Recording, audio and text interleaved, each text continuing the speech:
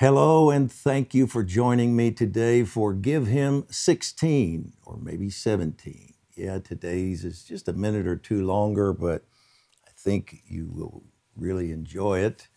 From the book, The Pleasure of His Company.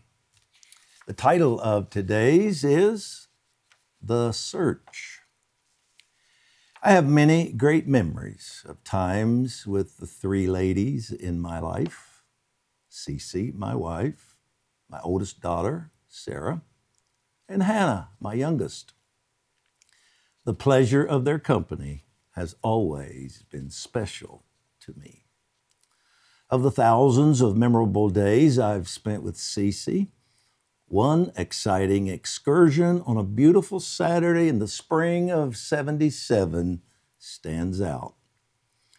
We had gone to picturesque White Rock Lake in Dallas, Texas, where we enjoyed a wonderful picnic.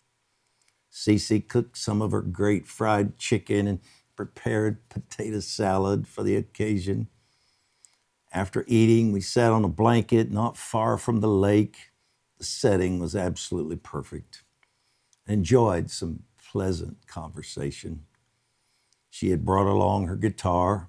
We enjoyed singing a few worship songs. The presence of Holy Spirit was sweet. In this beautiful setting, on this beautiful day, totally mesmerized by this beautiful lady, I asked her to marry me. Finding me irresistible, she said yes. Of the memories made with Sarah, her wedding is certainly one of the preeminent. I recall the pride and satisfaction I felt when she and I danced at her reception. Actually, as you might have guessed from yesterday's post, shifting my weight from one foot to the other while holding her hand and shoulder was about as creative as the dancing got. But that didn't matter. The important part was looking into her eyes, telling her how beautiful she was and how proud her mother and I were. I spent a fortune that day. Thank you, Daddy, was all the return I needed. In regards to Hannah, I love to recall the camping trip she and I embarked on in Colorado several years ago. We found a beautiful spot on a stream and spent the weekend enjoying nature and nature's God. As we drove through Rocky Mountain National Park one morning, a park with views that rival any in the world, we were also listening to anointed worship songs she and I love. I'll never forget the tears that flowed down Hannah's cheeks at one point as she marveled at God's majesty and reveled in his love. Happy tears, peaceful tears. I'm in love with God and he's in love with me, tears. What was it that made those days so memorable for me? With Cece, was it a lake, a guitar, a blanket, some good food? Of course not. Those were simply adornments that created a helpful ambiance. With Sarah, was it the uniqueness and joy of a celebrative wedding atmosphere? Not really.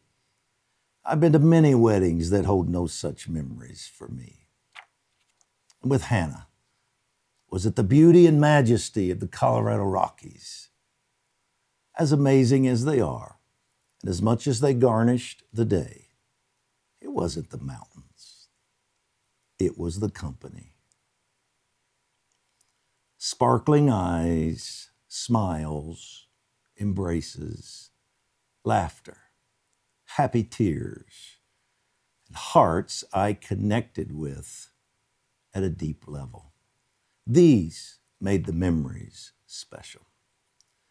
It was the lady, not the lake. The girl I was dancing with, not the dance.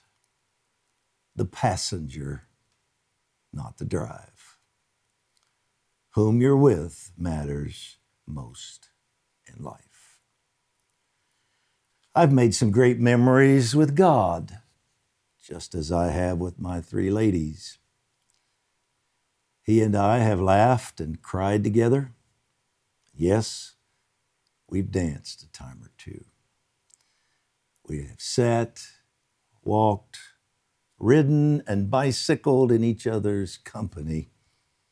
I've crawled up in his lap and napped, sang him songs, watched a few movies with him.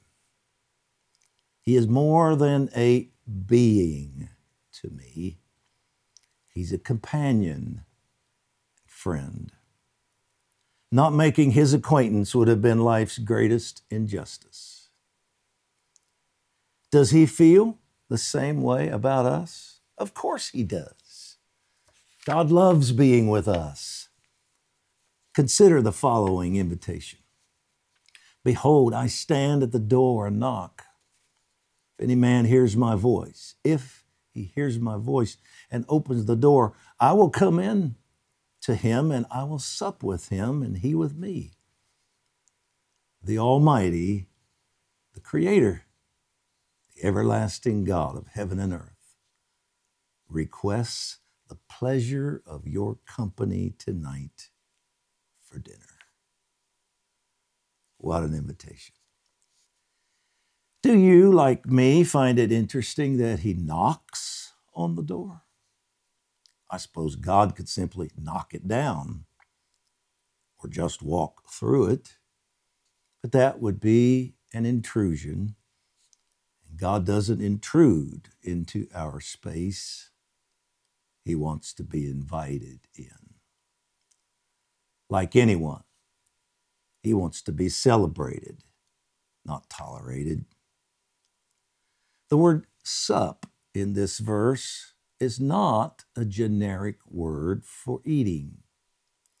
This is the word in biblical times for the main evening meal.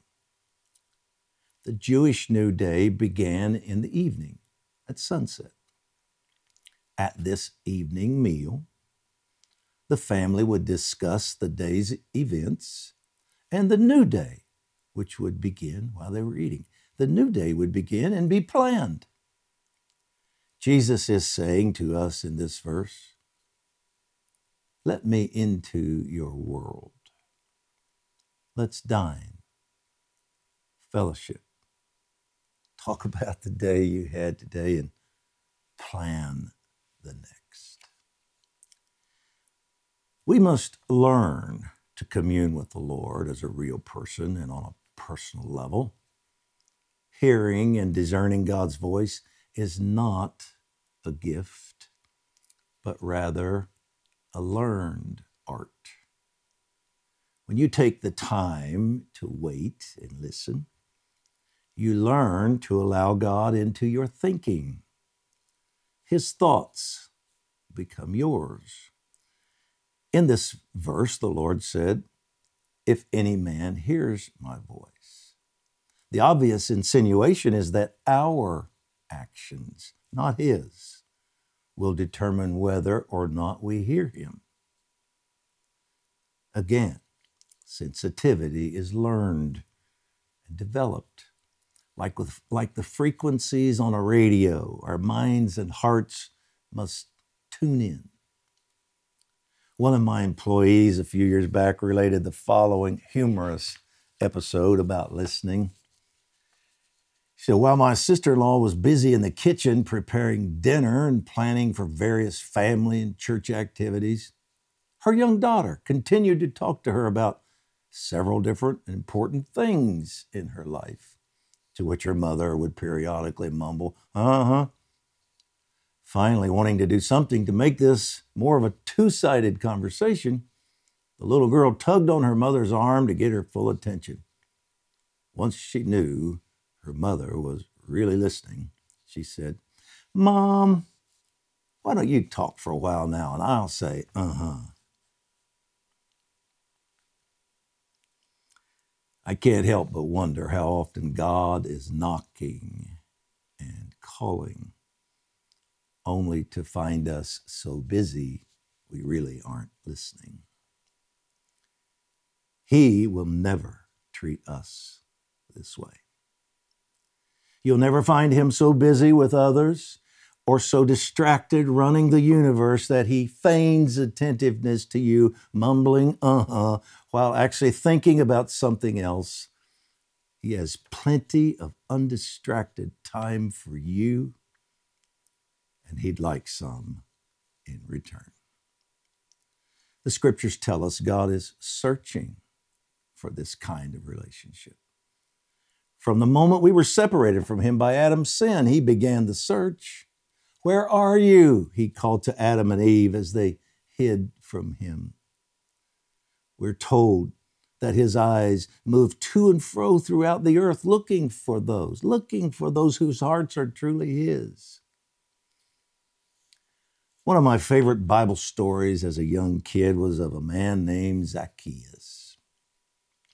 He was a hated tax collector and had become wealthy, most likely by defrauding people, charging them more than they actually owed. Somehow, this man had become enamored with Jesus, so much so that he climbed a tree to get a good look at him as he passed through his village.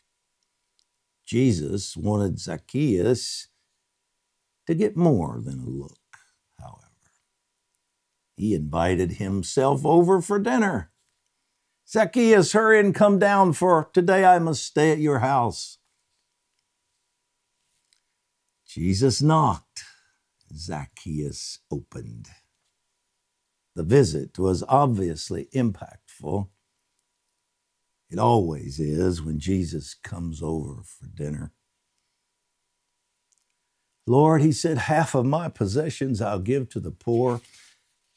Before the meeting ended, and if I've defrauded anyone of anything, I'm going to give it back 4 times as much. When challenged as to why he would be the guest of this thieving sinner, Jesus merely referenced his searching heart. Well, he said, the Son of Man has come to seek and save that which was lost. Christ simply has an insatiable desire to eat, fellowship with friends, family, and seekers. Jesus was on a mission then. He's on the same mission now. He wants some time and conversation with you. Next time he knocks, open the door. Make your house one of the regular stops for his searching eyes. Let no distraction interfere. May your heart always remain an open door to Jesus as you seek to mature in the art of discerning his knock and voice. As his eyes search this world for a surrendered heart with which to commune, may his gaze stop with you. Welcome him to sit at the supper table of your soul, to dine and dialogue with you. He would love to receive the pleasure of your company today. Let's pray. Father, it's time we made some memories with you. Your thoughts toward us are many. We want to be able to say the same about you. Forgive us for making you an impersonal God, an unloving Father. Adam hid from you, fearing your heart toward his weaknesses, yet you pursued him. And you pursue us. We thank you. We cast aside the lies telling us you are distant, cruel, judgmental, impossible to please. We accept you as Abba, Papa. And we want to make some memories, walking, talking, dreaming with you. today, we dream with you of the billion future kids of yours, our soon-to-be brothers and sisters. We partner with you, calling them home. We break off of them the bondages of idolatry, addiction, pride, rebellion, pain, in the name of Jesus. We release angel armies to gather them in. We declare that the gospel of the kingdom has in it your power, and that this glorious gospel will go forth in tidal waves around the world. Millions will know your love. They will kiss the Son and find the missing piece of their heart. We pray this in Christ's name, and our decree today is, we decree that this harvest will not be stopped. Abba is coming for his family. Amen. Well, thanks for joining me again today. This post was taken from The Pleasure of His Company, published by Baker Books. Spend some time with him. See you tomorrow.